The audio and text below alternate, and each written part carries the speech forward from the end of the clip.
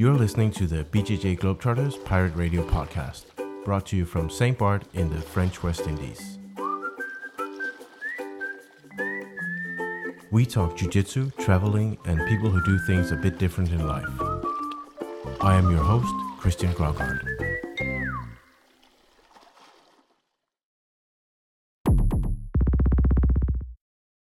Hello everyone, and welcome to the 11th episode of the BJJ Globetrotters Pirate Radio podcast. I have some great news. I am finally out of the basement. Yes, it's true. It took me 10 episodes, but I made it. Long story short, a few months ago I had to move to a different apartment, and it's kind of an upgrade. I have no cockroaches and no tiny frogs and no people flushing the toilet while I'm recording the podcast.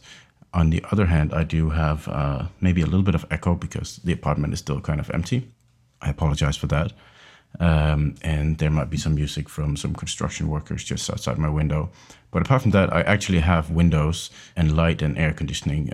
So it's quite an upgrade for my little podcast project here, I would say. So for this episode, I've been kind of busy the last few months. Since the last episode, I've been moving apartments. Obviously, that was kind of a big thing. Took a lot of time, and I've also been traveling pretty much all of January. Just did the winter camp in Austria, and after that, I was in Canada for a few weeks for a holiday. It was cold. We went there for the exotic cold weather, and we got it. We got what we asked for. So. Yeah, it was fun. I managed to visit an academy there and teach a little bit, which was really nice. I actually haven't been able to do that for years because I've been so busy with the camps. And whenever I travel, it's always for a camp, and I want to kind of save my energy for the camps. So I haven't managed to visit a lot of places to train. And I thought now I was on holiday, I would kind of take that up again because it was something I really enjoyed doing, especially when I did my round-the-world trip for 5 months. I was in more than 50 academies, and I got so much out of it, so many connections and good training. So I managed to drop into a small academy just outside of Toronto and roll a little bit. It was really nice. So for this episode, I kind of decided I wanted to do it a little bit different than usual. I usually have an interview with someone, and I have a bunch of interviews lined up, but I wanted to do something slightly different and do kind of a little bit late New Year's recap, New Year's episode. So what I thought of doing was to just kind of talk about what happened last year at BJJ Globetrotters and then do kind of a preview for this year, for 2019, because there's going to be so much going on, and I thought it would be interesting to talk a little bit about the schedule and also maybe some of the history behind some of the many camps we do, because I don't really get to do that very often, and I think there might be a few interesting things there about how these camps actually came to happen, because each one of them have kind of a history to it. So that's what I'm going to do for this episode, and no interview. I'm just going to kind of talk for an hour or so, and hope you can enjoy it. So I'll get my notes ready, and you can lean back and just enjoy the story of what happened last year and what's going to happen this year. So as usual, we start the year really early with the winter camp, and last year we started already January 3rd. So I remember I was flying to Austria to go there on like New Year's Eve to get there, and in January we also had the BJJ Globetrotter of the Year award, which has become kind of an annual thing. There are so many people doing like interesting things and amazing trips around the world. So I thought it would be a fun little thing to kind of highlight one of them that I think has done something extraordinary. And Robert Barker won the award last year, for the 2017 award, that is. And there's a podcast episode where I interview him about his trip. He's been traveling extensively ever since, so you can still kind of follow his blog and what he's been doing. One of the big things that we managed to do last year was we hired our first full-time employee, Vara, who's been working for me when I had an academy in Denmark. She worked for me there for many years, and then she moved to Bangkok. I moved to the Caribbean, and Globetrotters started to kind of grow a lot. I needed a lot of help, and I decided to ask her to work for me full time. And so in January, she started working, and she's doing a lot behind the scenes.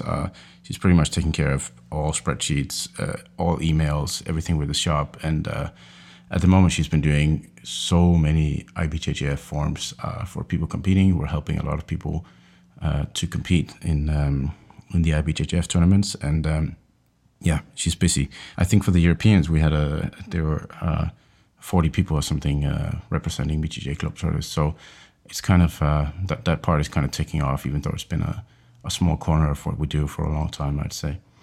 And with Vara's help, I managed to free a lot of time for myself to kind of pull other things off last year.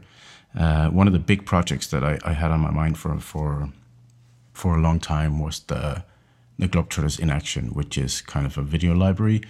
I've been kind of wondering for years about what approach I could take to kind of the instructional aspect of jiu-jitsu, which was one area that we didn't really cover with Globetrotters, not globally at least. And with Vara working, and I got in touch with more people who are very good at video filming and stuff, we've managed to set up a system where we can film a lot of the classes at the camps and put them online. And this has worked really well. At the moment, we have there's 150 videos of classes from the camps, and they're all, I mean, everything we've filmed since we started is high quality professional videos, like any instructional you would pay for. It's all free, and I think it's a really good like karma project. I'm very happy to be able to share so much from the camps with people who can't maybe afford to go or don't have the time. And as of today, we have 167,000 views on the channel, which I think is quite impressive for not even 1 year. I think we launched it in March or something, so it's growing really fast, and I see how the instructors of the camps managed to reach an entirely new audience. So it worked exactly as I hoped it would, and we already booked cameramen for many of the camps this year to film and put it online. So if you went to a camp, you want to rewatch something, or you didn't go to a camp, you want to watch some of the classes, you can go to bjjglobetrotters.com/inaction. There's also another URL called bjjglobetrotters.com/2guys1mat, which was the highest voted URL in the Facebook group. So whichever of those you prefer, you can use that to access it. Also in March, another thing that kind of came out of me having more time on my hands organizing the camp with Vara behind the scenes is we started having kind of workshops, conferences, talks at the camps. At the US camp, we have a big kind of theater that we thought we would use for something. So I asked some of the instructors, hey, do you want to do maybe some workshops or talk about something that you're good at that's not necessarily on the mats? And we managed to put together a pretty good little kind of schedule for that. And this has really grown from the camps. We've booked conference rooms for most of the camps, and managed to have like a full week schedule of workshops. Everything from competition preparation to like meditation. I do a workshop on how to get ideas and make things happen, something that's been really interesting for me to kind of develop. And we have workshops on like first aid or like first response if someone gets injured, and it's been really interesting to have this kind of off the mat schedule as well. And I think a lot of people has been sharing some interesting things. We also ask the participants of the camp if anyone has something really interesting they want to share, that we can put it on the schedule. And we had a workshop on beer brewing at the Zen camp that was kind of interesting, and also history of grappling, some really interesting stuff. So the workshops are something that I'll definitely keep doing, setting up at the camps, and I think there's a lot of potential for that. A little bit later in the year, around May, I think we had our first camp in a castle. I just wanted to rent a castle just for the sake of renting a castle because it was an interesting challenge. I'll talk a little bit more about that when we talk about the 2019 camps. But that was really interesting. It's kind of a new thing for us, and it worked out really well. So we're going back this year. We also had the first camp ever in Iceland. Iceland is a place that I feel like I have a lot of connection to. So I was really happy to go back there and set up a camp. That was a huge success.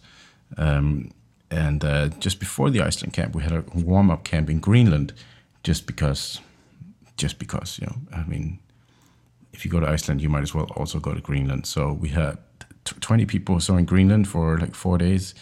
It was kind of wild to do that as a warm-up for the Iceland camp, but it was also really, really fun.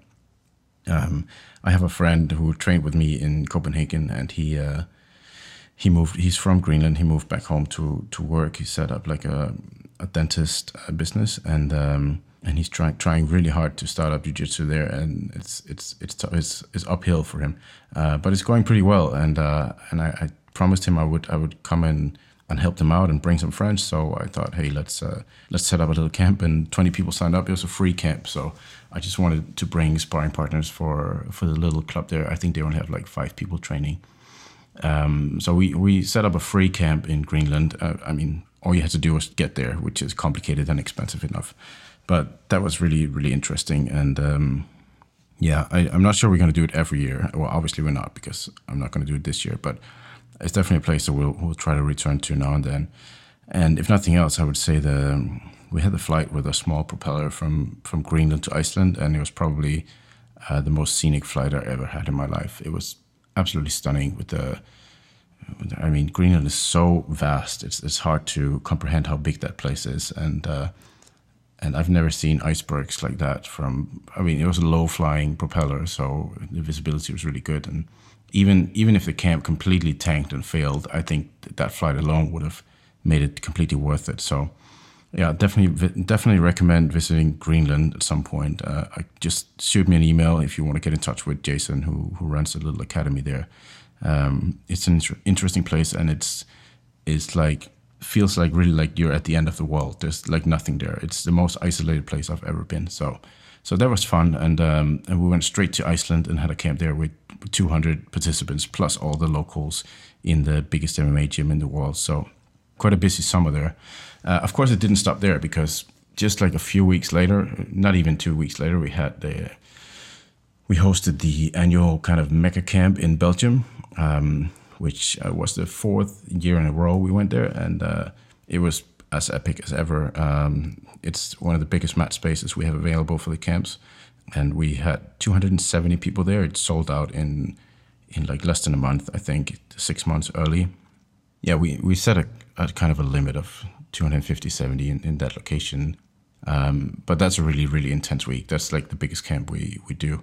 I believe there were almost 200 people on the waiting list, so for a cancellation ticket. So it was quite wild, and I always enjoy going back to Belgium. We decided not to do it this year, but I'll get back to that a little bit later when I talk about 2019. Shortly after, and this was, as you can probably imagine, this was kind of a busy summer for me. We did a lot of European camps over the summer, and I stayed in Denmark and just traveled to the camps from there, so I didn't have to go across the Atlantic from the Caribbean for every camp.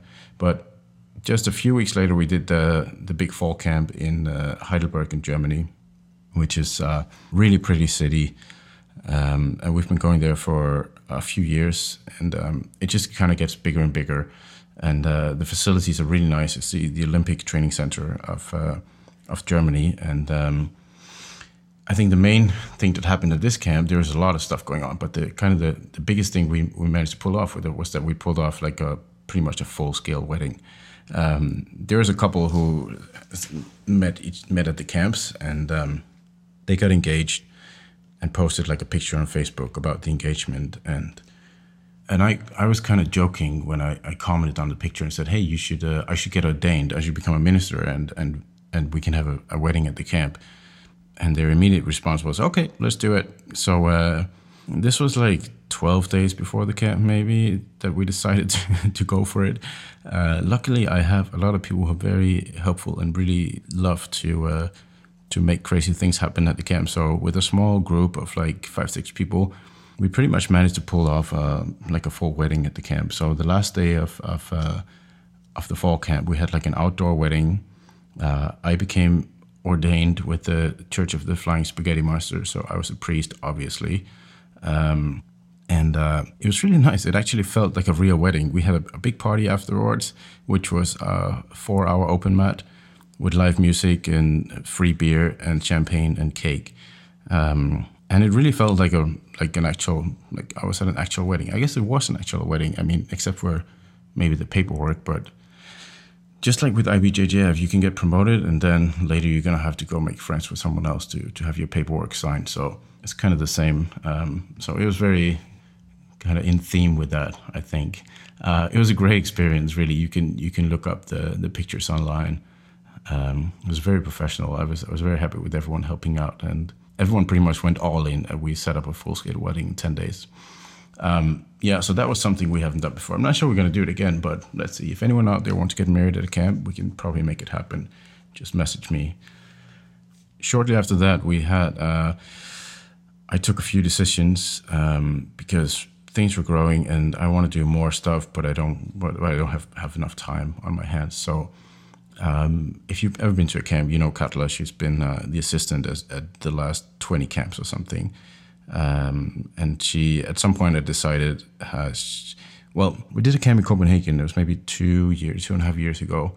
And she messaged me. She just moved to Copenhagen. It's like a student. I say, I have no money. Can I help out with the camp or something? And I'm like, sure, just come and help out. And I found out that she's very good at camp logistics. So she started helping at more camps. And at some point, I just said, okay, you just come to every single camp. So she did every single camp for the last almost 2 years or 1.5 years or something while she was studying. Unfortunately, she finished her studies and was looking for a job. And I was like, no, I don't think it's a good idea you get a job, because then you can't travel 11 times a year for the camps. So we figured something out, and Katla is now working part-time for Globetrotters, and she has another part-time job. So she's also doing a lot of stuff behind the scenes, more like creative part of camp planning, coming up with ideas and like looking for places to rent and cool accommodation for people and kind of planning parties and stuff. But she's doing a lot of work behind the scenes, and this has really kind of upped the camp experience for everyone. I think, especially in this season, 2019, we're going to do so many new things because I have her working every day pretty much on improving the camp experiences for everyone. So she's got a lot of good ideas and a lot of stuff we're kind of executing that I would never have time for myself.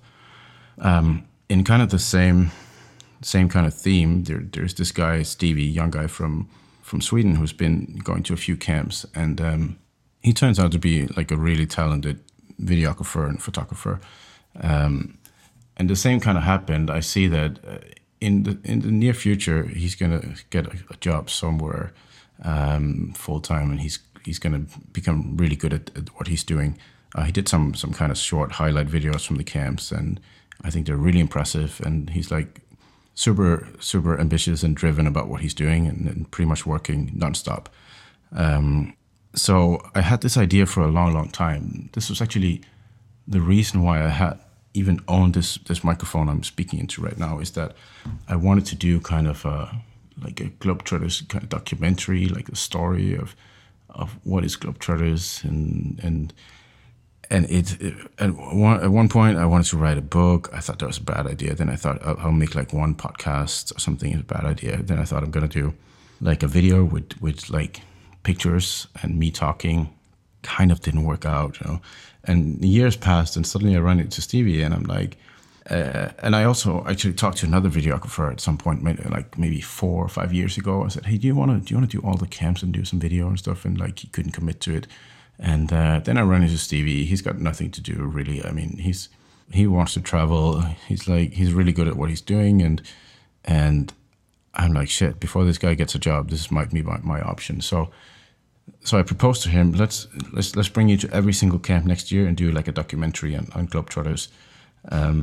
Pretty much like we're going to do full cinematic documentary of everything going on behind the scenes, like follow the camps, follow me doing the camps from New Year to New Year, pretty much. So he was all up for it, and I think this is a very interesting project. It's going to be really expensive, but I think I look at it as kind of creating a piece of art, for the time after Globetrotters or whatever, or at least for my children to watch at some point. I think it could be like a defining piece of art of Globetrotters, just like writing a book was like took an incredible effort, and I think this could be kind of the same thing. I want to document this very special time of my life, and obviously for a lot of people who are very involved in the camps. So we're gonna pull off like a full-scale cinematic documentary on Globetrotters, and we're talking every single drone you can possibly imagine, all the best equipment. Stevie's got it all, and he loves to like make things look really, really good. He's also gonna do like short like promo videos for every camp. So you might see the first one, the winter camp promo, coming out soon. So we plan to film for the entire year. We already pretty much have plane tickets for him for every single camp this year.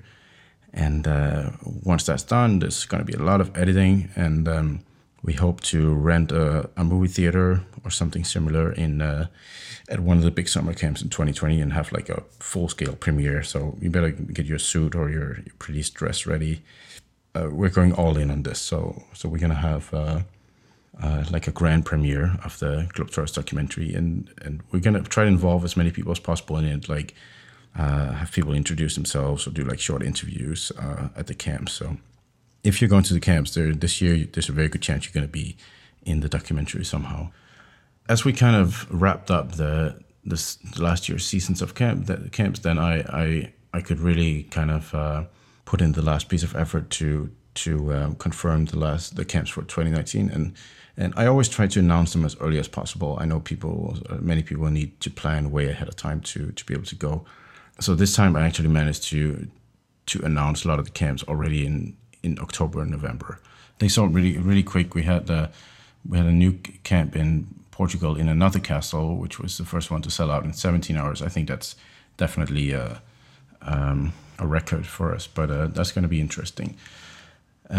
We also had a few new things happening, like in the last part of the year, we did for the camps like a camp achievements list. This was an idea that came up at the the fall camp in Heidelberg. I was talking to one of the instructors, Jeff, and we thought you should have like an achievements list on the website where you can kind of see who did what at the camps. I think it started out with trying to deadlift Bruno, who was like 115 kilos.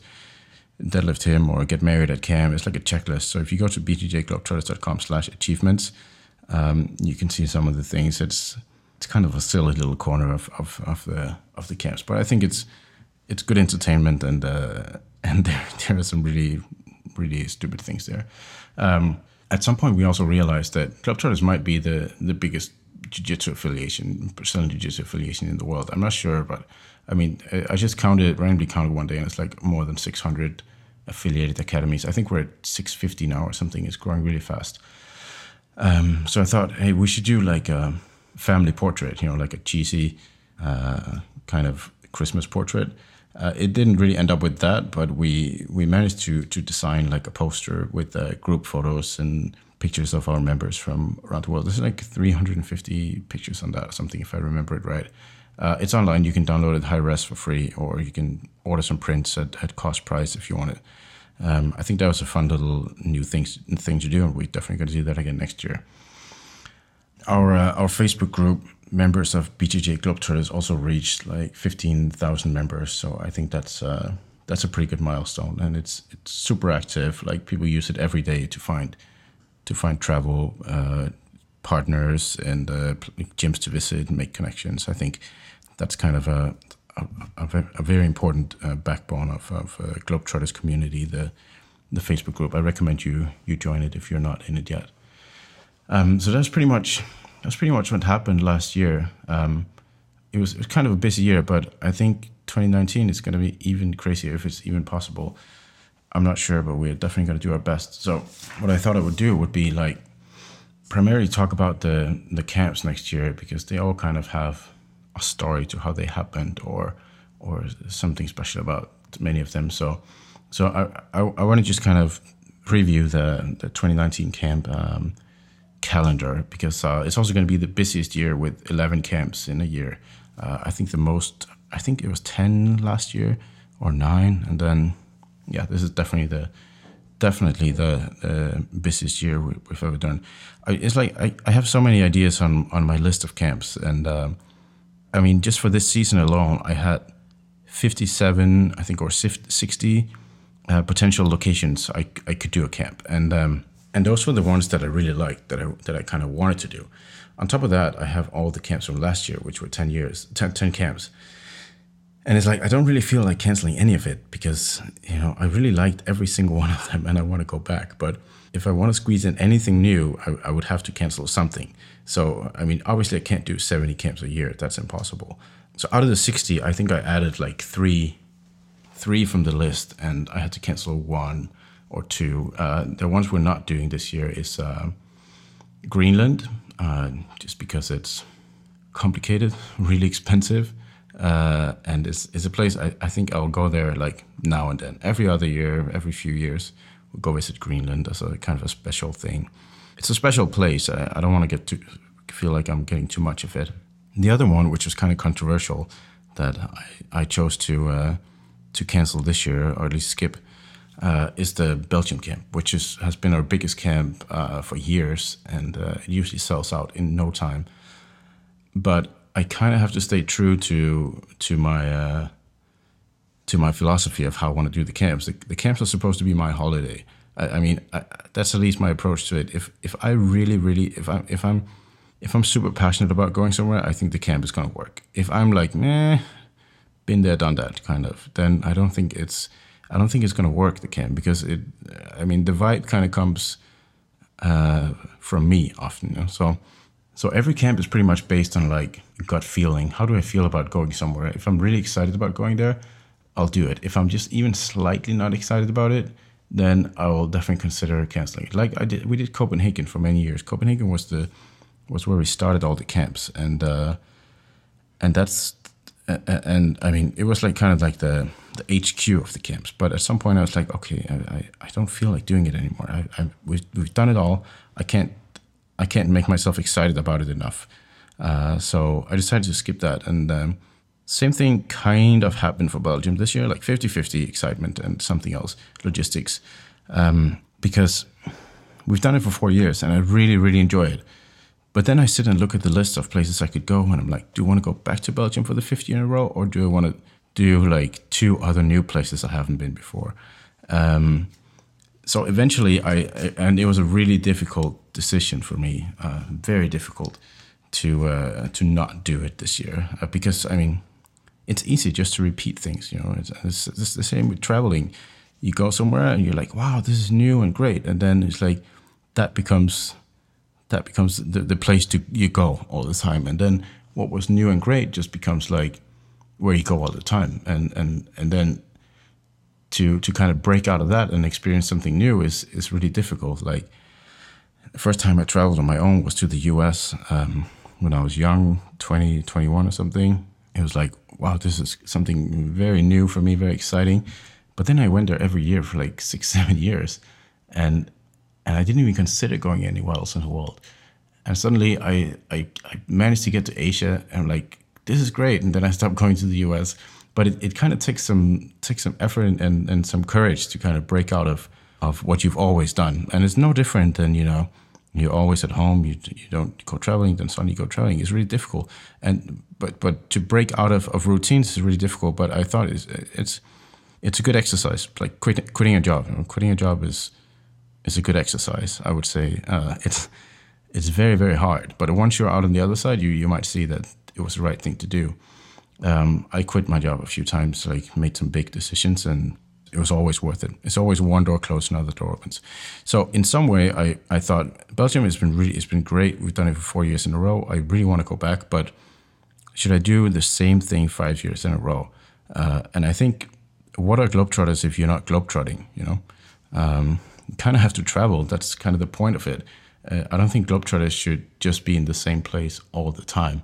It just doesn't kind of fit with the idea of it. So I was like, okay, looked at it. If I cancel Belgium this year, I can actually do 3 new camps instead, like 3 other locations that I haven't done before. So that was a trade-off, and I'm very happy with the decision. I mean, Belgium is going nowhere. We can always do that camp again at some point. As soon as I feel in my stomach, it would be exciting to do it again, then I'll take it back up. But I actually managed to squeeze in 3 other camps because of canceling this one and Greenland. So that was the decision. If you don't know how the camp started, I'll give you a quick story about that, because now we're going to go through all the camps planned this year, and it might sound like something really big, which it kind of is, but it all started really pretty small and simple, like many things. You know, if you look at like a big company or something, you say like you can never do that, but then you hear the story and you realize like Nike just started with one guy selling shoes out of his car, you know. And Globetrotter started with like the camp started. It wasn't like I sat down and said, okay, now I'm going to start doing jiu-jitsu camps 10 times a year. It never started like that. It was like I did my round the world trip, and I visited like so many people, and I stayed on a lot of couches. And every academy and every couch I was in or at or on, I invited people to come visit me in Copenhagen. And as kind of a thank you for the help, please come visit me if you want. I'll take you, show you around. Copenhagen is an easy place to visit because there's a lot of connections there, and like it's fairly cheap to fly, and it kind of backfired because everyone came to visit all the time. We kind of, when I came back from my trip, I had guests almost every single week coming to visit me, and I was like nonstop tour guiding, taking people out, you know. And at some point, I was like, I mean, it was great, but at some point I was like, why don't you all come the same week? Because this is I never have time for anything. And yeah, we had like 25 people coming to visit in 1 week. All of them were someone that I kind of met during my travels. And I think there were maybe 2 or 3, 4 people more that we kind of managed to invite from outside. We started, let's make a poster and say we do like a training camp for a week. And there were like, I remember there were a couple from Finland, and like very few people showed up for this. And we invited some instructors that were friends of ours, and then we just kind of said, okay, we'll have a week of just a lot of training, and we'll probably go to dinner every night. We'll probably have a party, and realized, hey, this was actually really fun. You know, let's do that again. And we did it again the next summer, and then our academy grew, and more people were interested in coming in. And it kind of grew from there, and just small steps. And I think the second one we had like 45 or 50 people, and then 70. And then it became like an annual thing to have like a summer camp at my gym, and then a fall camp. And it was very training heavy, but the social aspect kind of developed a lot too. And parallel to this, Globetrotters kind of happened. Globetrotters just happened because we were trying to sign up for the Europeans 2012 or something, 2013. And we couldn't use the name of our academy because there was already someone else called CSA. So I was like, oh, fuck, what name do I use? And I was like, okay, let's just use BJJ Globetrotters, because I just came home from my trip and my blog was called the BJJ Globetrotter. So I guess the team of guys I was coaching was the BJJ Globetrotters.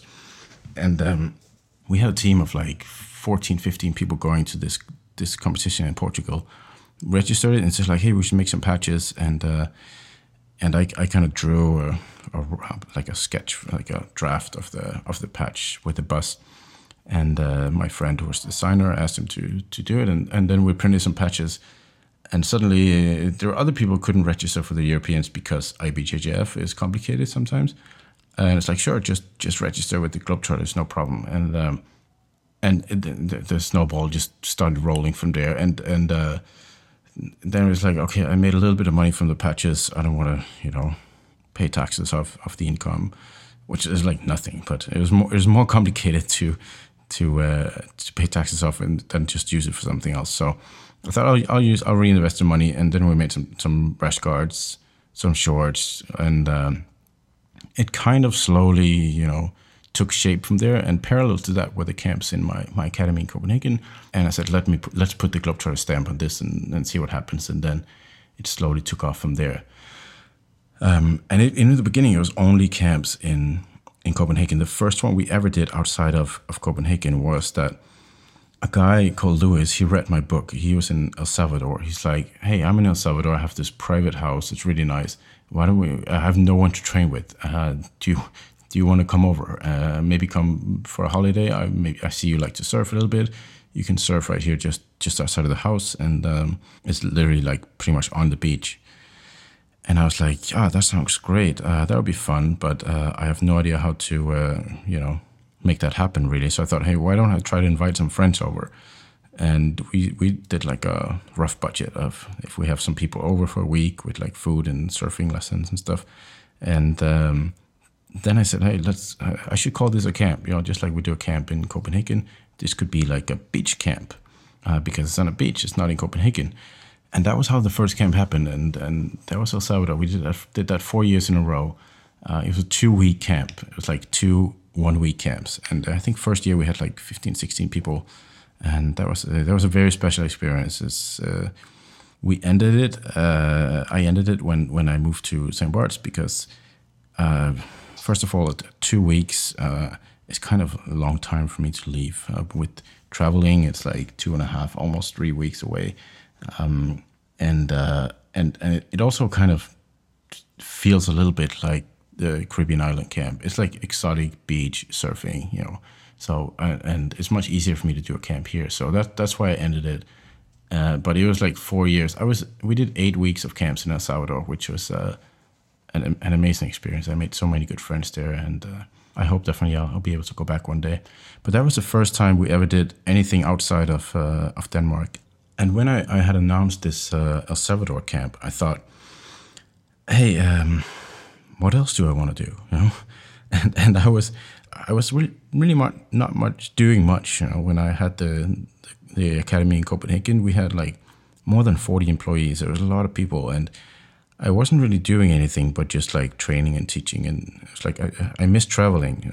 I just came home from a round the world trip, and I really missed doing things and making things happen. It was like I felt like traveling around the world was like really doing something with my life, and I wanted to do more of that. And now I was just home and pretty much doing nothing. I was traveling pretty often still for teaching, but it was like I didn't kind of create anything, and I really missed creating something in my life. And I thought, okay, I'd always wanted to go skiing, snowboarding again, because I did that once when I was like 11 years old, and I really loved it, but I never managed to do it again.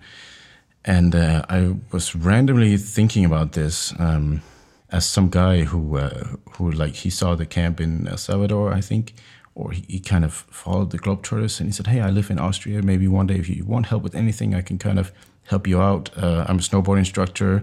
And I'm like, ding, great. Let's see what we can do. That would be great. And I just betted everything on trying to find a place, and he helped me out a lot.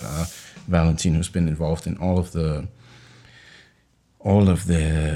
winter camps, and he looked at a lot of places. We managed to find a place. It's really difficult, by the way, to rent a place for a lot of people in like the Alps in the high season of skiing and snowboarding, because everything is booked with groups.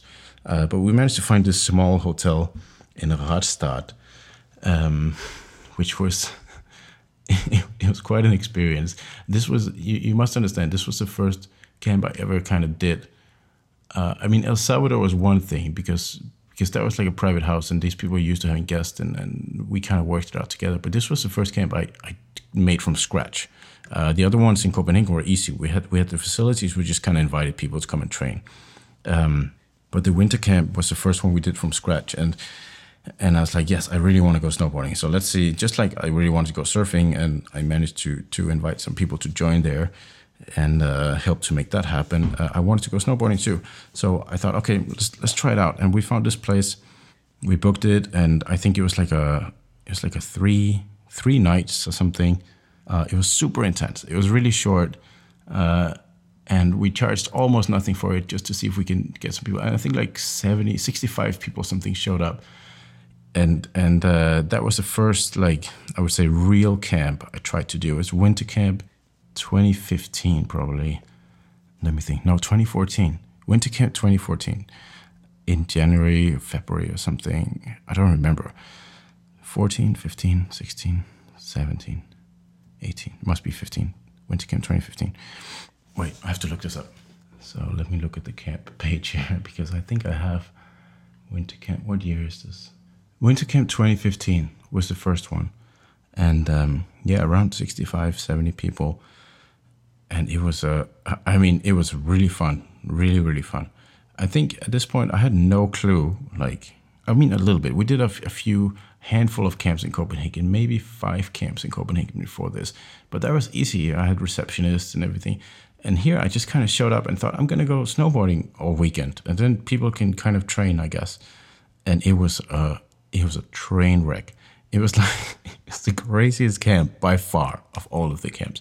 Because one, we had kind of borrowed mats. We had half agreements with 3 different small judo clubs in different towns around the area of the camp. And we kind of had to, we'll just go pick up the mats on the way. And that took fucking hours and hours. And it was so much work to carry these big tatami mats from 2 or 3 different academies. It was horrible. And then we came to the place and the staff there was just super rude and they really did not want to help us at all. We were supposed to have laundry service and they're like, oh yeah, but you got to figure that out. Something there was only one washing machine and it didn't work or something. It was terrible. We had to wash our gis just in the shower. I remember I was just stepping on my gi every day in the shower with shampoo. And then we're like, okay, we have the mats there. We put them out. And then we're like, no, there's also some school groups who needs to do some gymnastics in the middle of everything. And it was such a train wreck. And we just decided, okay, we're just going to party every night and pretty much not sleep.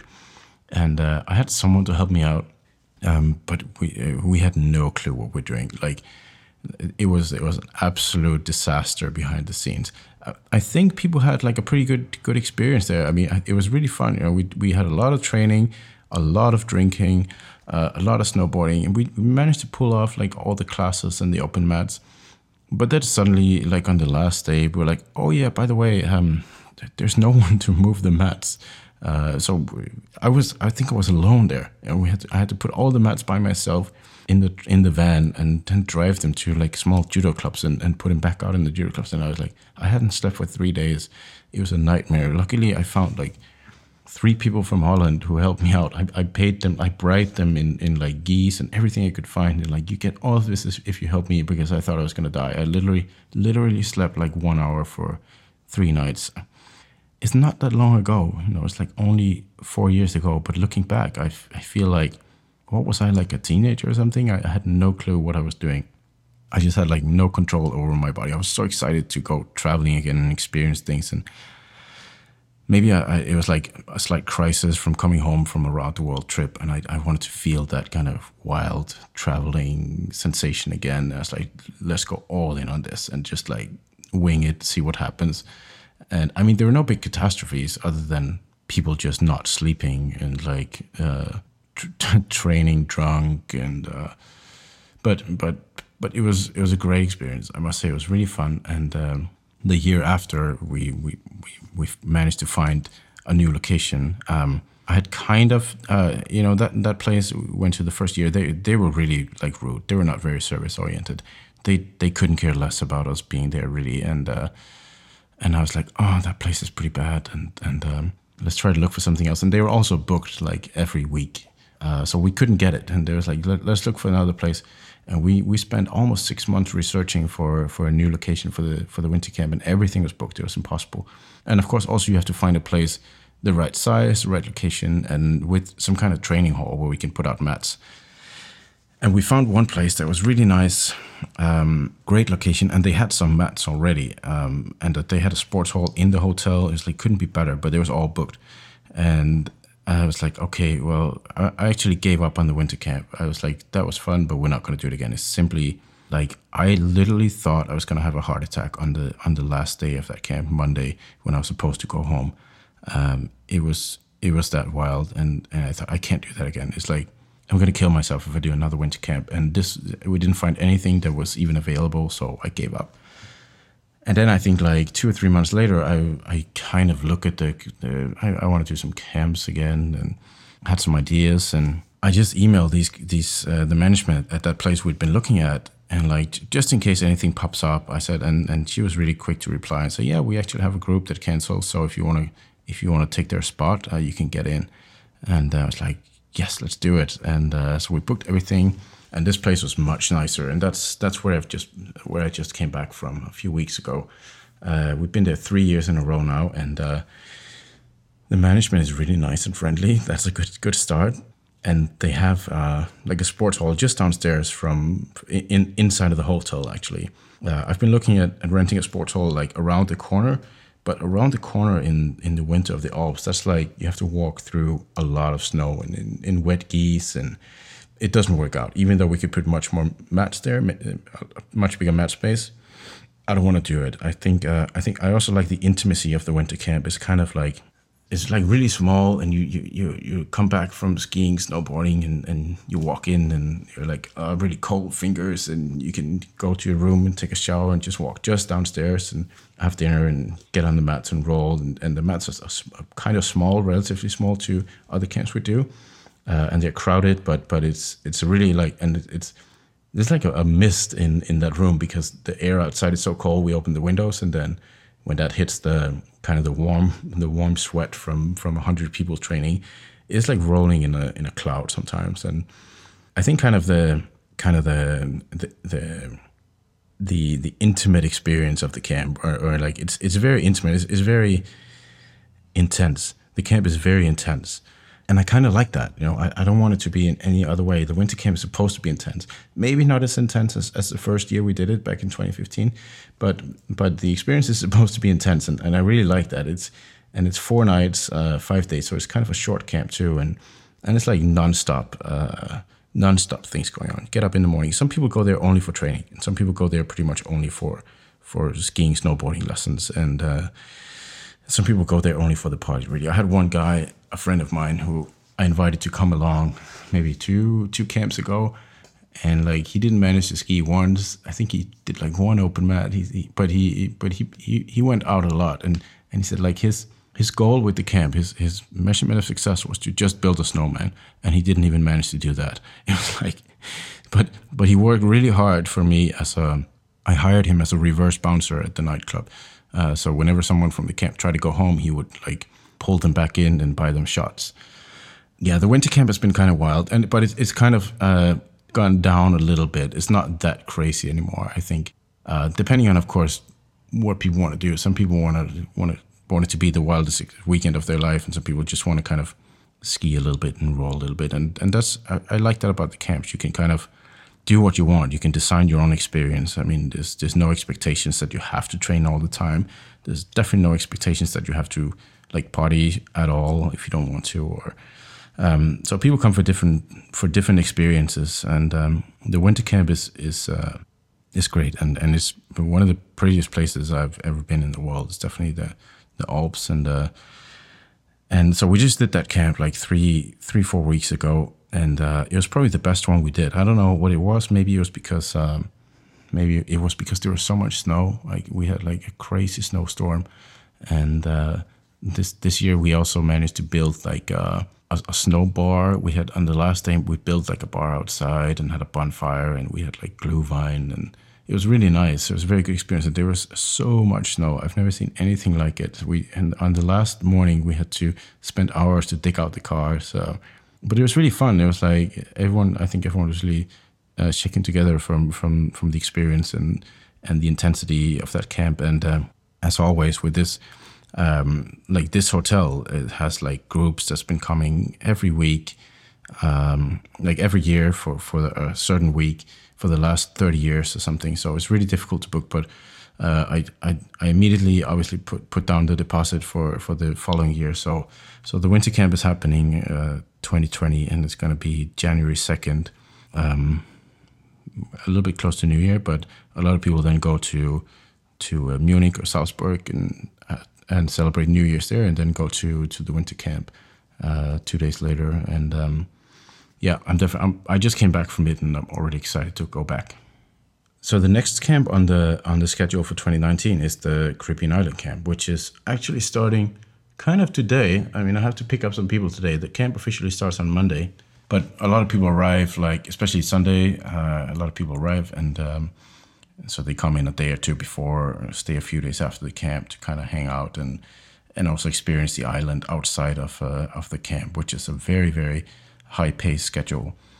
This camp kind of came by because I wrote the book, The BJJ Globetrotter, many years ago now, actually. It's 2012, I think.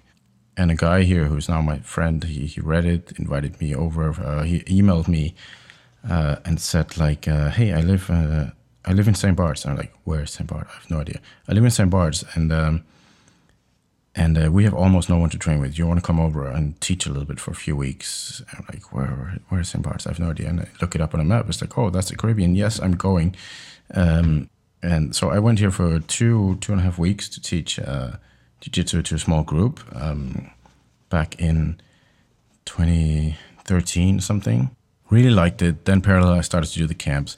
And then I think the year after or something, they just built like some accommodation here for visiting athletes, because the island is like, the average price for a night on Airbnb is 1,000 euros. So it's really, really difficult to visit this place. And whenever there's like football teams coming in or something, they have nowhere to stay. So the local kind of little government, they built some really, really nice accommodation for visiting athletes that we could use. And I thought, hey, let's try it out. I was starting to do the camps, but doing camp here would be like a big thing. That would be a big bet. I would risk a lot to do it. So I did like a test camp and just invited some friends. I think we were 12 guys here for a week, just training and driving around the island, going to the beaches, surfing. And I was like, this was a lot of fun. Let's actually try to. And then I started to consider maybe I should do it as an actual camp. But it took like a year or so, or a year and a half before I was confident doing it, because the camps kind of grew slowly at that time. I at that point, I'd only just done Copenhagen camps, really. And I think I just kind of started planning the winter camp and the El Salvador one, but to do something in the Caribbean would be like a really, really big step for me, very risky. But with time, I started to feel ready for it, and then we tried to do a first camp here, and it was really fun. We now, especially now, getting to know a lot of people on the island, and I have a big network. It's very easy for me to design a really good week of experiences here for everyone. We have some of my friends are surf instructors. They do surf lessons every morning. I know a lot of people who own like restaurants, and we eat there every night. Obviously, there's a lot of training. And we rent boats to do like boat trip around the island on the last day. We even did one of the camps during the carnival, which was kind of wild, and I'm not going to do it again. I think because it was just too wild, and the island is just too full of tourists that week. So it was fun, but I think I'm going to put the camp outside of the carnival for now. Everything is like twice the price that week. Because there are so many tourists. So the camp this week, or next week, sorry, is just a regular week here. There's not much going on the island, and we have a full schedule. Every morning there's a surf lesson, then we have a bit of jiu-jitsu, then we have a beach trip. We go to a new beach every day, back for more jiu-jitsu, then go to a new restaurant every night for dinner. Then we have like, as I said, sailing trip on Saturday. We take out all Saturday all of Saturday out of the calendar pretty much, and just do a boat trip. And in the evening we're gonna have dinner on the beach with some live music. A friend of mine is playing music in many of the bars here, and she's gonna come to the beach with a little setup and play like an intimate concert for us, which we did once, and it was a really good experience. So the camp here is kind of my home camp, and I really enjoy doing it. We do it twice a year because it's fairly easy for me to set up. It's also a small camp, one of the smaller camps with just like 45 people, plus the locals, and the local club here is growing. I think at this point we have maybe like 20 adults training, which is very good. I mean, it's a very good group, and I also do the camp for them because it's very isolated to train on a tiny island in the Caribbean. It's not like we have competitions or other academies where we can go visit. We're pretty much just us, like this small group. So from the perspective of also being the coach here, I find it very important to bring in some new people to roll with, and it's really valuable for the team for sure. Anyway, so that camp is just around the corner, and we're going to do it again in November. Still room for that one, as far as I remember. After the Caribbean Island camp, I actually have kind of a little break. I have almost 2 months, more than 2 months of no camps, which is kind of rare for me in the year. It's not like I'm going to do nothing. There's going to be plenty of stuff to prepare for the season of camps and all the other stuff that we do. But I'll have 2 months, and I plan on going to Phoenix, Arizona. I'll show up there to visit a friend of Globetrotters, Jay Pages. He has a small gym in, well, I say small, it's kind of huge. It's in Tempe, and I'll be teaching a free class there. Anyone who wants to show up, you're most welcome. It's going to be Saturday the 9th of March in Tempe, Arizona, 12 o'clock, something. Just show up. I think I'll also head to Miami with a few guys here from my team in St. Bart, and we'll go to a competition there. As mentioned, we don't have a lot of competitions or anything, so I think this might be an annual thing that we go somewhere to compete, and it's kind of just around the corner for us. So the next camp coming up after this little break is going to be the Castle Camp in Italy. The Castle Camp kind of has a history. I have this little idea book I wrote many years ago, maybe 7-8 years ago, and I know one of the things I wrote was just rent a castle, and it's just been on my mind ever since. I just really wanted to rent a castle for no other particular reason that I just wanted to be able to say I once rented a castle. So 7-8 years ago, it was pretty much impossible, or it was definitely impossible for me to rent a castle. But now with the camps growing and everything, I kind of took that idea up again, and I thought, hey, maybe this is the time to try and do something different. So I spent more than half a year at least researching castles. We did this beautiful spreadsheets with more than, as far as I remember, like 130 castles that we looked into all over the world pretty much.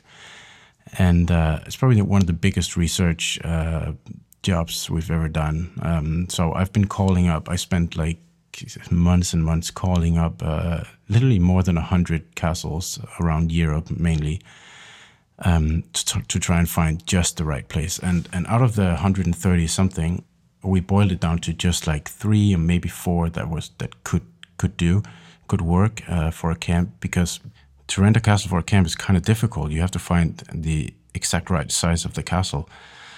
It can't be too small. I mean, many castles are either huge with like room for hundreds of people, and they use them for weddings and like big events, which would not work for what we do. Or they're kind of, I mean, even if it's like a family castle with, let's say, 7, 8, 9 rooms, it's still too small. You can't do a camp for just 10 people. So I found this that was like the perfect size. It's like 20 rooms. It's in the middle of the countryside in Italy, beautiful in between like hills and out in nature. It's like 2 hours north of Rome, so it's really accessible. And the owners there are really nice and very, very easy to work with, which is a big plus, of course. The place is absolutely beautiful. It's like a 1,300-year-old monastery, so you can argue if it's an actual castle or not, but it's old and it looks like a castle. And it has its own kind of church from the 8th century or something. It's like super old. The place is just amazing, and they renovated everything. Like every room is like super nice, and the owner, the wife of the couple there is like an interior designer, and the place is just stunning. So I took the chance on that, and from a pure business perspective, it was definitely not like a very good move, but from the perspective of just being able to say I rented a castle, then it was by far the best thing I've ever done. So we pulled that off for the first time last year. We got mats that we put out. We have two locations to put the mats on the castle. One is out on kind of the terrace with an amazing like panoramic view of the hills around us. And when it's raining, which it was a little bit last year for 2 of the days, we put the mats inside of the church, which was kind of like an oh shit plan B kind of thing, but it turned out to be pretty cool. So rolling in the church with like candlelights everywhere was a very special experience. So when I booked it for the first time, I thought, oh, maybe this is going to be a one-off thing because it's kind of really expensive to book a castle. It doesn't make much business sense, but it was such a good experience, and I thought this has to be part of the camp, kind of the camp season, just because I like contrast in traveling, and I need contrast in the camps. So I want to do these very different camps, and this is definitely different.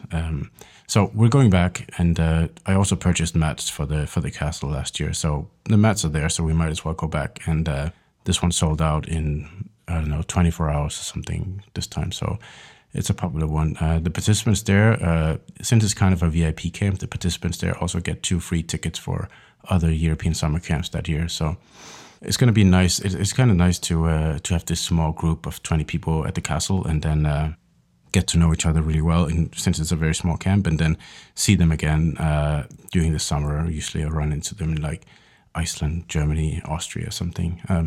So socially, it's also a different camp than the others. Very interesting. And speaking of contrast, I always wanted to do like a contrast camp where we did like 2 very different locations at the same camp. I'm not sure it would ever kind of work out, but it's been on my mind for a while. It's kind of manifesting itself a little bit in this week, because going directly from the castle in Italy, we're going to fly, the camp ends Sunday, and then we fly directly to Tallinn in Estonia. Arrive there at Sunday midnight, and then get some sleep, and then Monday morning we just start right over again with a new camp, a full week after the first ever spring camp in Estonia. I've been going a lot to Estonia actually. I was once invited to teach at a camp there.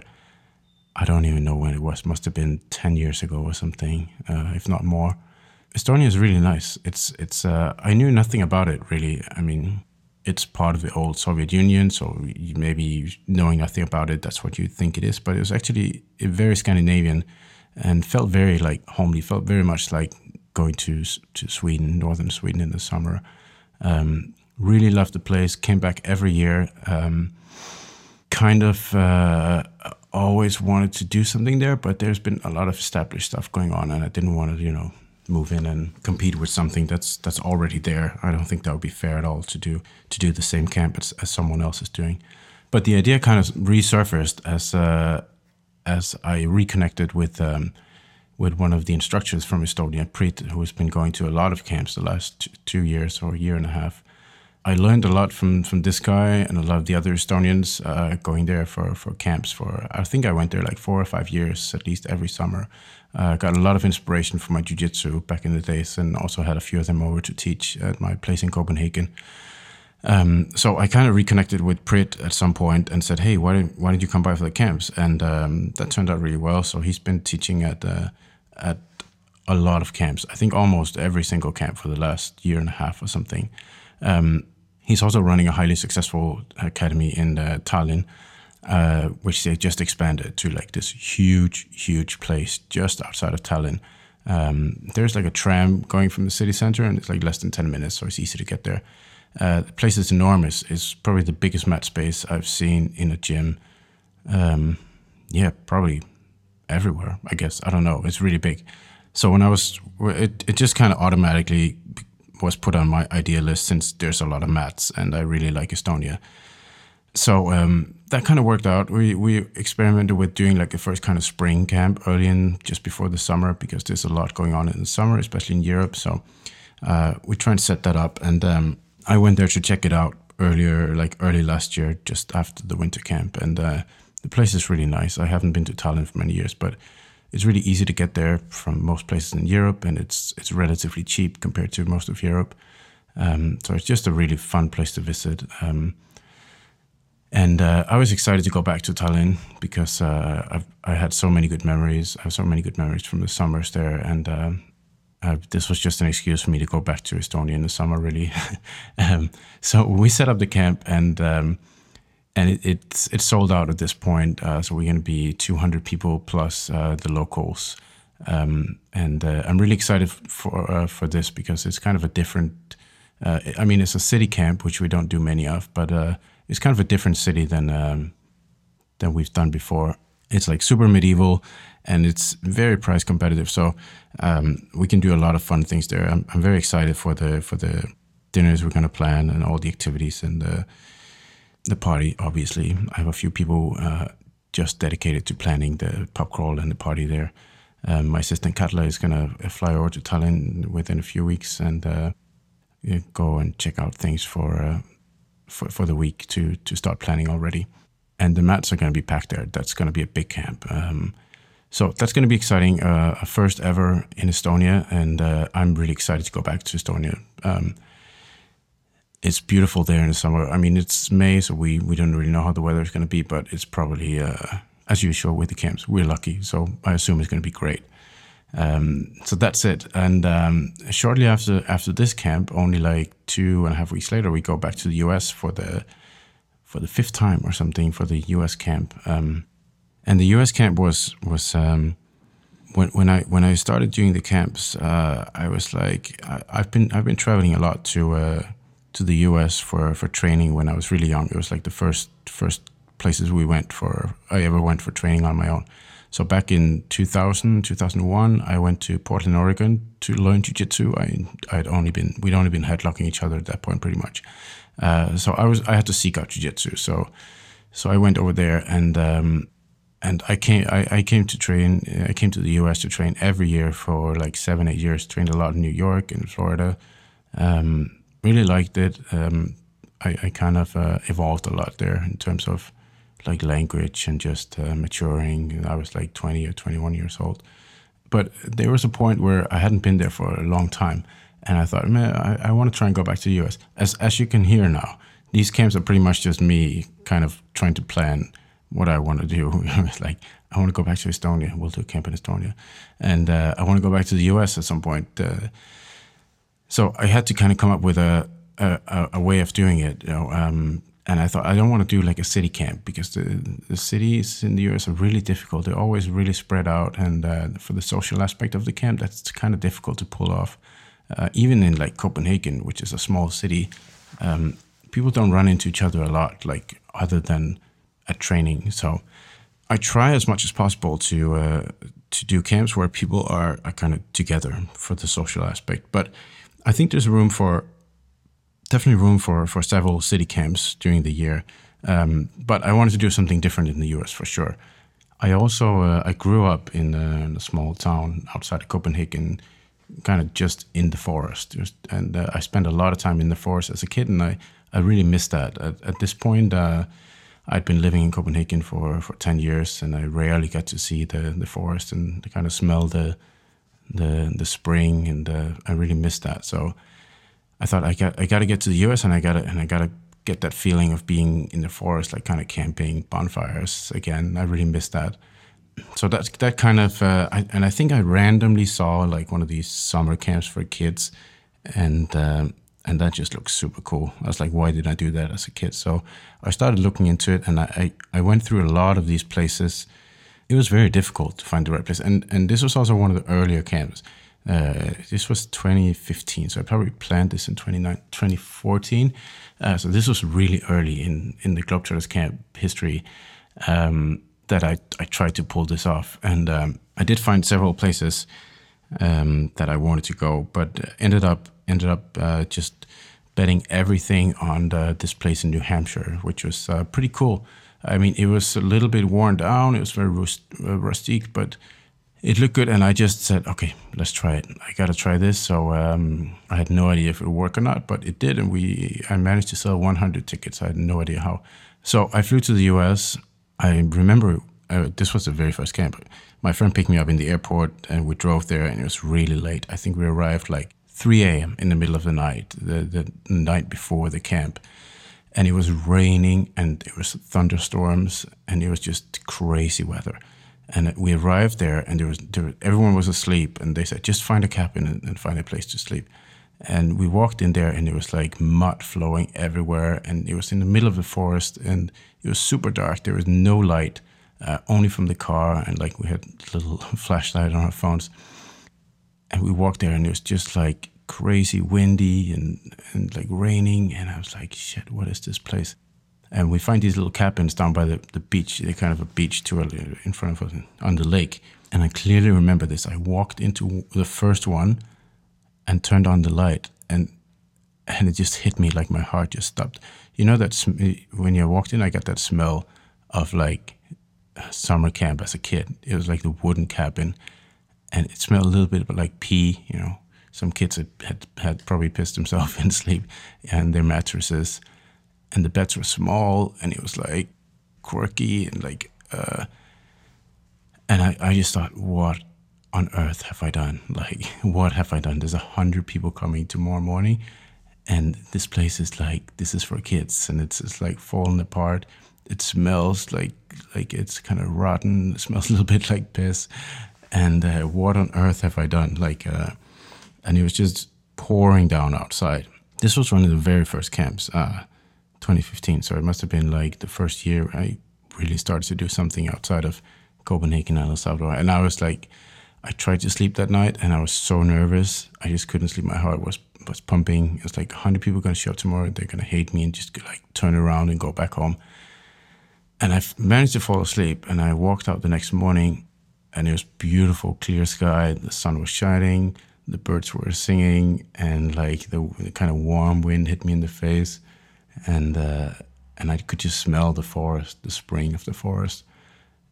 And that moment I knew this is going to be all right. This is going to be very, very good. Because, I mean, what I wanted to do, what I want to do is, with as many camps as possible, is to put people out of their comfort zone a little bit. So that was why I didn't do like a nice city camp with hotels anyway. So now we're there in the middle of the forest, and I was definitely out of my comfort zone there for a minute or for a night.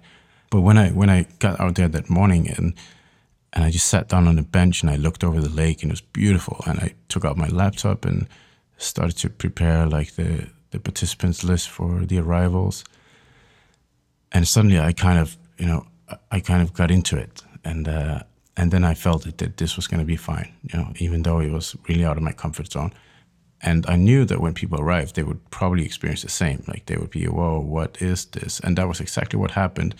The training hall was completely open to the forest. It was pretty much like training in the forest, which was really cool. But also there were spiders, and in the showers there was a lot of spiders, and there were a lot of kids that slept on those beds we had. They were very small, and a lot of stuff were written on the walls and underneath the bunk beds. And I think everyone was really out of their comfort zone there for when they arrived. But after 1 or 2 days, we kind of got into it. It was like, okay, we're all dirty. There's mud everywhere. We smell like bonfire, and we go swim in the lake, and we train all the time. And everybody kind of got into it, and we just kind of found this rhythm together, 100 people. And that's when I realized this will work. I can actually put people out of their comfort zone together, and it'll kind of be a special experience. Because I think for you to have, I think that there's definitely a recipe for like a kind of quote unquote time of your life experience, like something you look back at and say like, this was something special. This was a special experience. And one of the biggest ingredients is, hands down, is it has to be difficult. If you do something that's easy, you won't remember it in the same way. So there must be an element of struggle for you to remember something as something that was really valuable for you in life. And the struggle here can be like go out of your comfort zone. It can be training like crazy amounts. It can also be like being really drunk together, or going crazy places, or climbing a mountain. I don't know. But here it's like definitely, okay, I showered with spiders, and I was super dirty for like 5 days, but it works, and that really worked. And that gave me the confidence to do more stuff like that. That was like really outside of people's comfort zone, and my own comfort zone for sure. Because remember, the camps are just for me, pretty much. So we did the US camp in New Hampshire twice. Randomly, I had an option to upgrade to another place in Maine, which is where we're now. We're going back there for the third time this year, and this is such a nice place. It's just an upgrade on every aspect of the old place. Like the food is better, the place is better, the location is better, the quality of the buildings are better, the beds are better, everything is just nicer.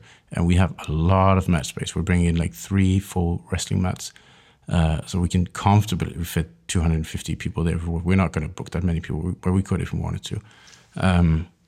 So that's going to be a really nice camp. There's a all-you-can-eat lobster night. We have like a comedy night with stand-up comedians, which are like people from the camp, but it's really fun. Like we have a full theater to do that, where we do workshops as well. And there's just everything going on that you can imagine on a summer camp, in the forest. And the Wi-Fi is terrible.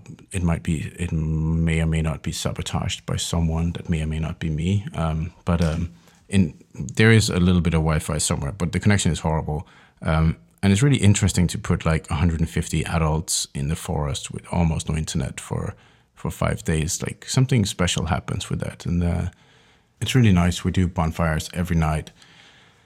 And everything you can imagine, like doing in the forest in the summer.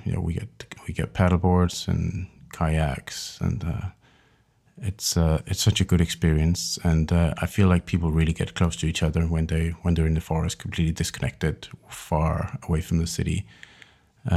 So that's definitely a camp that I'm looking forward to do again and again and again. Now, at some point when I realized that, okay, I managed to pull off renting a castle, the immediate thought was like, oh shit, how am I going to top this next year? Like, how can I possibly top renting a castle?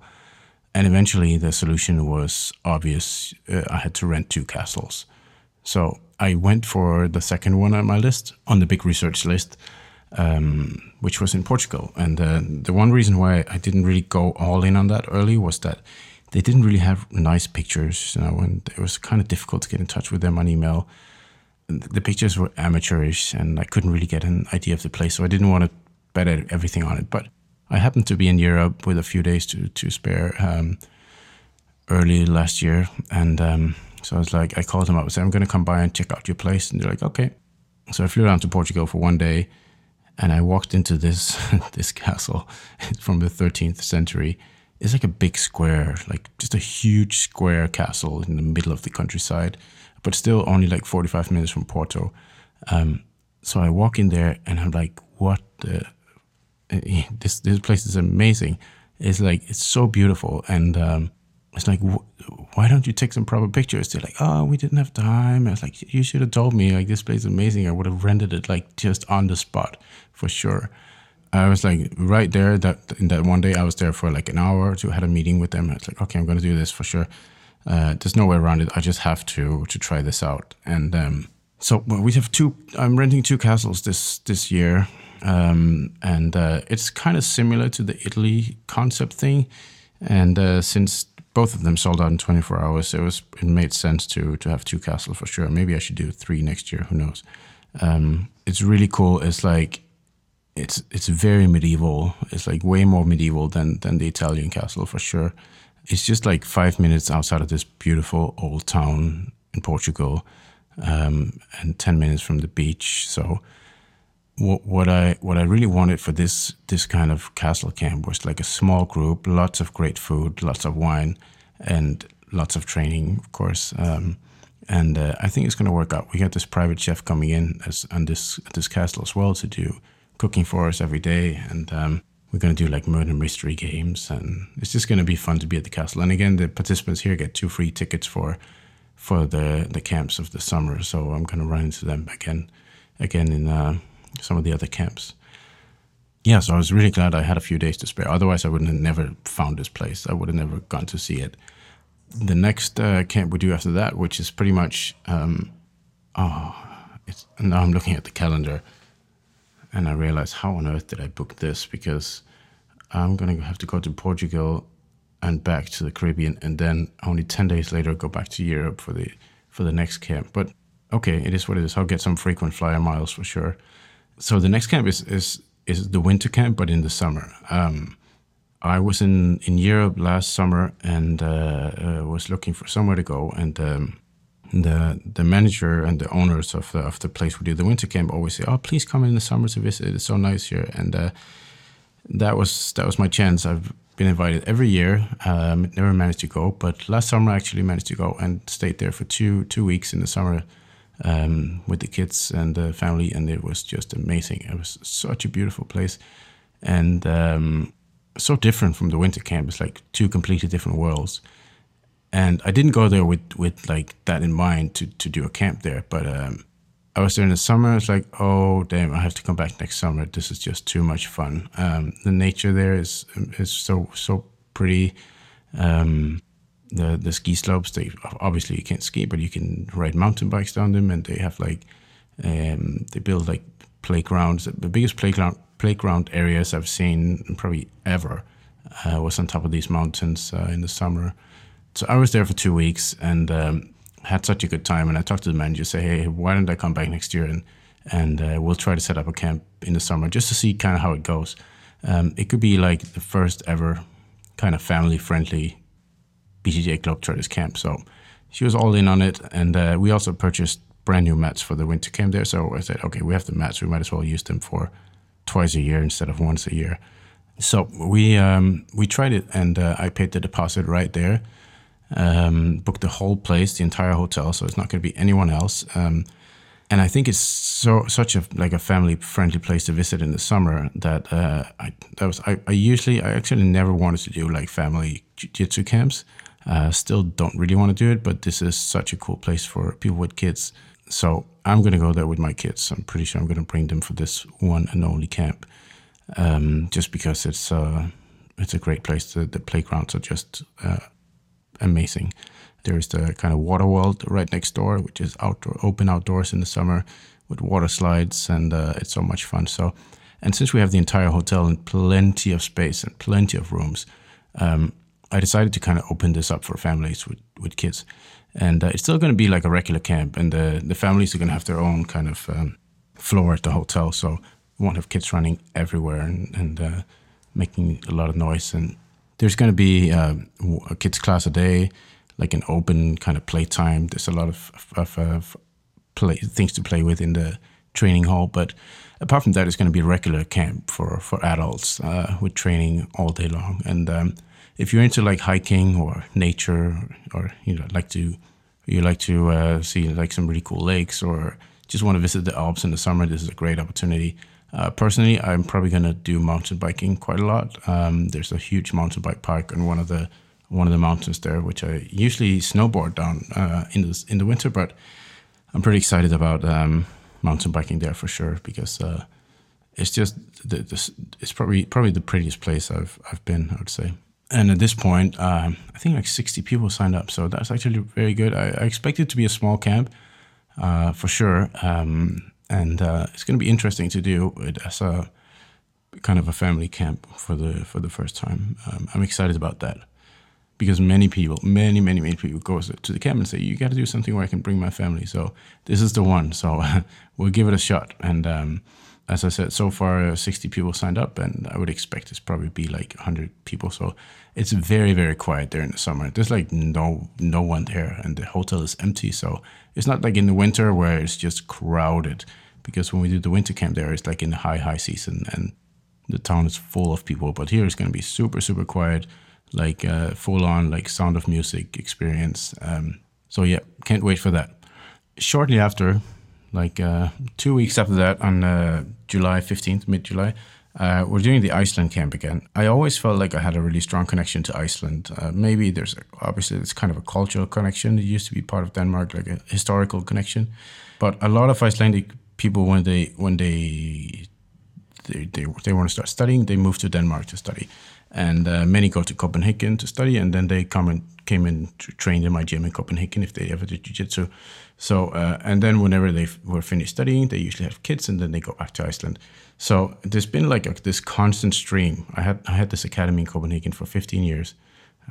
There's been this constant stream of people coming from Iceland and then going back again. So I have countless of friends from this little island in the middle of the Atlantic. And I've been there a few times, and I really like it. I always feel some kind of special connection with the place. And again, it was just a place I wanted to go back.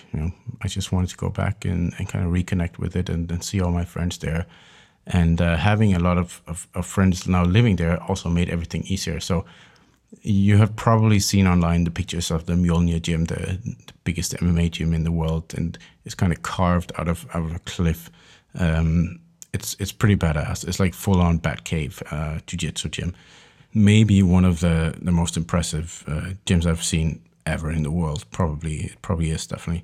So I tried actually for several years to kind of talk to them about it, and they were moving, and it didn't kind of work out, and eventually I kind of got through to it because I've been wanting to do a camp there for a long time. I think it's such a unique destination, and definitely a place where it's kind of like most people want to go to Iceland at some point. So I'll just give them a great excuse to go with the jiu-jitsu camp and make everything a little bit easier and cheaper. So I managed to book this place, and we went last year, and it was just such a blast. Iceland in itself is a really fascinating country. The nature is out of this world. It's pretty much like being on a different planet. You just rent a car and drive in any direction, and it's like you're on a new planet. It was a very big success. I was kind of not sure if I was going to do it again, or it'd be like a one-off thing, because it's expensive to go to Iceland. No doubt about it. It's not. It's usually on people's bucket list. I got to go to Iceland and see the nature there. And once you've done it, and you realize, oh damn, that was expensive. I'm probably not going to do that again and again every year. So I thought, can we do it every year? I'm not sure, but last year was so much fun. I enjoyed it so much that I was like, there's no way I cannot do this again. Also, the summer weather last year was horrible, absolutely horrible, really cold and rainy. So it can only get better, the weather. So I was like, there was at least one place where I have 100%, almost 100% sure that aspect of the camp is going to be better, the weather this time. It's a training heavy camp. We have at this camp 3 mat spaces running nonstop with classes simultaneously. So there's a room with a gi class, and a room with a no gi class, and a room for yoga, mobility, workshops. And then we have this Viking bar area where we have workshops during the day, speeches, and it's really, the facilities are great. I definitely recommend you go check out the Mjolnir video and check out their facilities. It's so cool. We also have I like to throw in a few different classes at the camps, and this one it was obvious to have Glima, the Icelandic wrestling class. So we were going to do kind of a lesson on that on the last day of the camp, a workshop with a little competition. And the day before the camp, we were just walking, me and a guy called Sean, we walked outside the gym, and just around the corner there's this place, and it looks straight up like a Viking temple carved out of the mountain. Just as you stepped into Lord of the Rings or something. It's oh my God, we're going to have to use this for something. So started calling some people, and within no time, we had set up Vikings versus Intruders Glima competition there with mats and music and everything. So that was on for the last day of the camp, and it was quite something. It was probably one of the coolest experiences I've had at any camp, because since I was a kid and I watched Bloodsport pretty much every day as a kid, I always wanted to participate in the kumite. So at the Iceland camp, we were just blasting the kumite soundtrack as these poor little camp participants were doing Icelandic wrestling versus Icelandic giant Vikings. It was highly entertaining. We're definitely doing that again, no doubt about it. That was one of the coolest things we've ever done. Also, the party was straight up insane, because we had this Viking bar, and the BJJ Globetrotters bar team did a great job of instigating the party. So that was definitely something that night. So going back to Iceland in middle of July, and just a week later, I'll head back to Denmark and spend a week there. And then we're off to the biggest camp of the year, which is going to be the summer camp in Heidelberg, Germany. And it is the 3rd time we're going to Heidelberg, but the first time we do it as the summer camp. It's also the 50th camp of BJJ Globetrotters, so it's kind of a milestone. And this is going to be a big one, a really big one. It's probably going to be the biggest of the year. I would be surprised if it isn't. It's one of the few camps that's still not sold out. I think at this point, there's like 70 tickets left or something. We're going to be close to 300 at that camp for sure. Heidelberg is a beautiful, beautiful place. It's I imagine it's how most of Germany looked before it got bombed into oblivion at the World War II. Unfortunately, it's one of the most beautiful cities in Germany for sure. And we've managed to book this sports center, Olympic Sports Center, just outside of the town. It's like a short bicycle ride, and or you can take the bus there. And some people stay in the sports hall, some people stay in the old town, some people kind of stay in between, and it's really easy to get around there. And it's just like overall like a super, super nice place to visit in the summer. Lots of history and culture and like sightseeing. There's a really cool castle there to check out, and it's just a really, really big camp, like a huge one. It's really training heavy. And this is the one where we have everything. It's pretty much the Belgium camp, just in Germany. And I'm really excited to have it finally like in the middle of the summer, because we usually have this as kind of the fall camp, end of August. But this year we moved it to the middle of the summer to try something new and to make room for something new in the schedule. So I'm definitely excited about that one. It's such an intense week, and it's a place we've been a few times before. So we have great connections there. Lots of Globetrotters are living there who help us out, and we can definitely do some magic in terms of like things we're going to arrange with dinners and tours and pub crawls and things outside of the training camp. At this camp, we might also have, I'm just going to call it now because it may or may not happen, but if I say it, they better do it. A group has been working hard on setting up a live band for the open mat. So a bunch of people who's been going to a lot of camps are working on like setting up a live band and playing for the final open mat. So that's going to be exciting. I promise to play the drums on one track only because I really don't have time to practice for like a full set, a full open mat. And I also need to roll and of course drink beer, which is what you do at the final open mat at this camp, because we get free beer at the final open mats. So that's going to be exciting. I'm not sure there's going to be a wedding this year at this camp in Heidelberg, but who knows? I mean, if you're out there, you want to get married, I can hook you up, probably. So that ends like in August 3rd, and that kind of concludes a wild few months. If I'm just kind of looking at it here, it's like from May, June, July. Oh, this is in 3 months. I'm going to be doing 5 camps. Well, that's going to be busy, but I kind of like intensity. You know, I like when it's a little bit wild, and then afterwards you're like, whoa. As I said, there must be a struggle for this to be a great memory. There must be a struggle, and that is one struggle for sure, to pull off 5 major camps in 3 months. So that's going to be a lot of fun. And if I come out on the other side, I have 2.5 months break before the Zen camp in Poland. This is a very special one. I don't even know who it was who led me onto it, but I just remember someone sent me a link, check this out. And I opened it and it's like, is that a Japanese village in the middle of the forest, in the middle of nowhere in Poland? Like, oh, I guess it is. That looks amazing. And it's so unlikely, like, that this place exists. I mean, it's not supposed to exist, and it's not like your budget Japanese village. Like it's built like super high quality, really nice houses. Everything is like really like well done, and every house has like a fireplace, sliding doors, sleeping on like futons on the floor, and the dojo is just humongous. It's enormous. The biggest mat space we have of any camp by far. It's like on the top of a hill overlooking the forest of a national park. And I was thinking, why does this exist? It's not, this can't be real. And I'm like, okay, I called him up, and I'm gonna send someone to check it out, because I was in the Caribbean. So I have a friend in Warsaw who's been to a few camps, and I messaged him. It's like, hey, do you want to go down to the countryside for like one day and just check something out for me? It's like, sure. And he jumps in his car and drives like 3 hours south of Warsaw. And I would make my decision to do the camp based on his excitement from 1 to 10.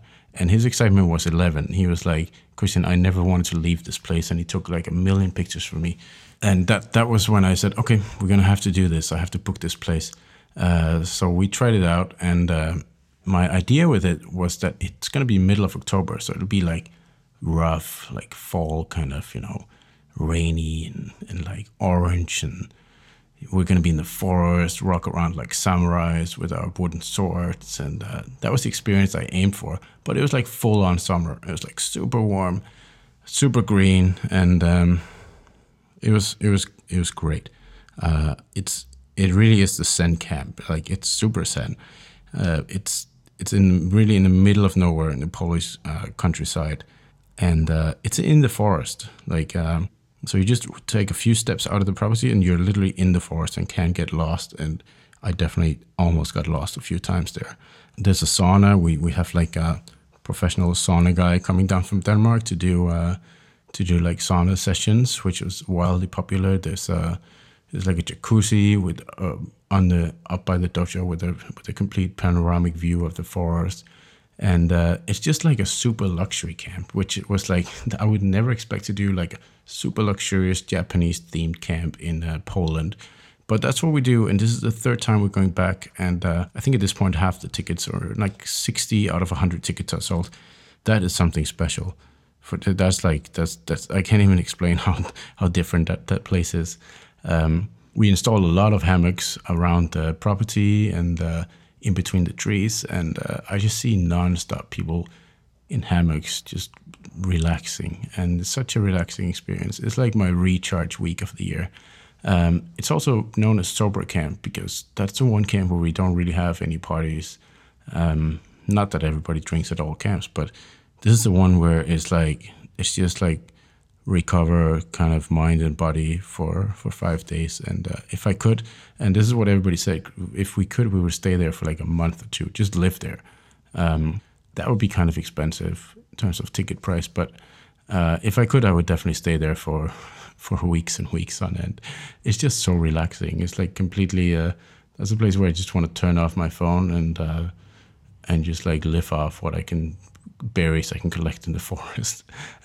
We also do a mushroom collecting workshop at this camp, which is really interesting. Meet like super early in the morning, go walk in the forest, and we have someone help us pick out the mushrooms, and then in the kitchen make some food with it for those who want to try and eat it. Of course, everybody triple checks that we don't kill anyone and getting the wrong mushrooms, but that's an interesting experience. After that, it's just back to the Caribbean, rest a little bit, and then I'm back at the Caribbean Island camp in November. So it's kind of a wild year again. It's 11 camps in 1 year, which I think is probably the most we've done in a year ever. But I'm excited about it, and it looks like it's going to be busy because almost all of the camps are sold out already.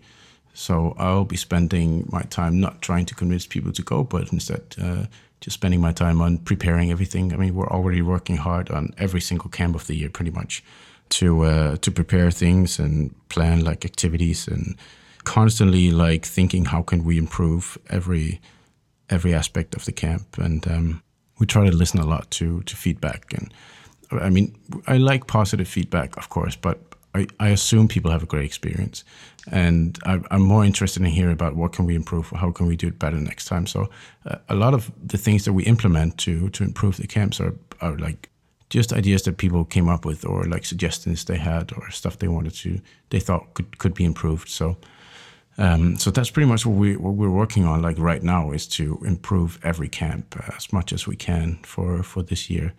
There's also a lot of work with like designing banners, and we do the discounted geese, camp geese, special design camp geese for every camp, and there's a lot of work with this. So it's not like I'm going to do nothing, but I'm also mentally kind of preparing myself for this season of madness. Especially the 5 camps in 3 months is going to be a little bit wild, and already we're pretty much working on the 2020 season.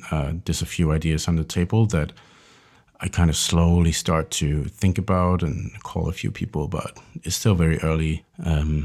But every year we have to try and beat the year before it. So I better get started, and that's what I'm going to do right now.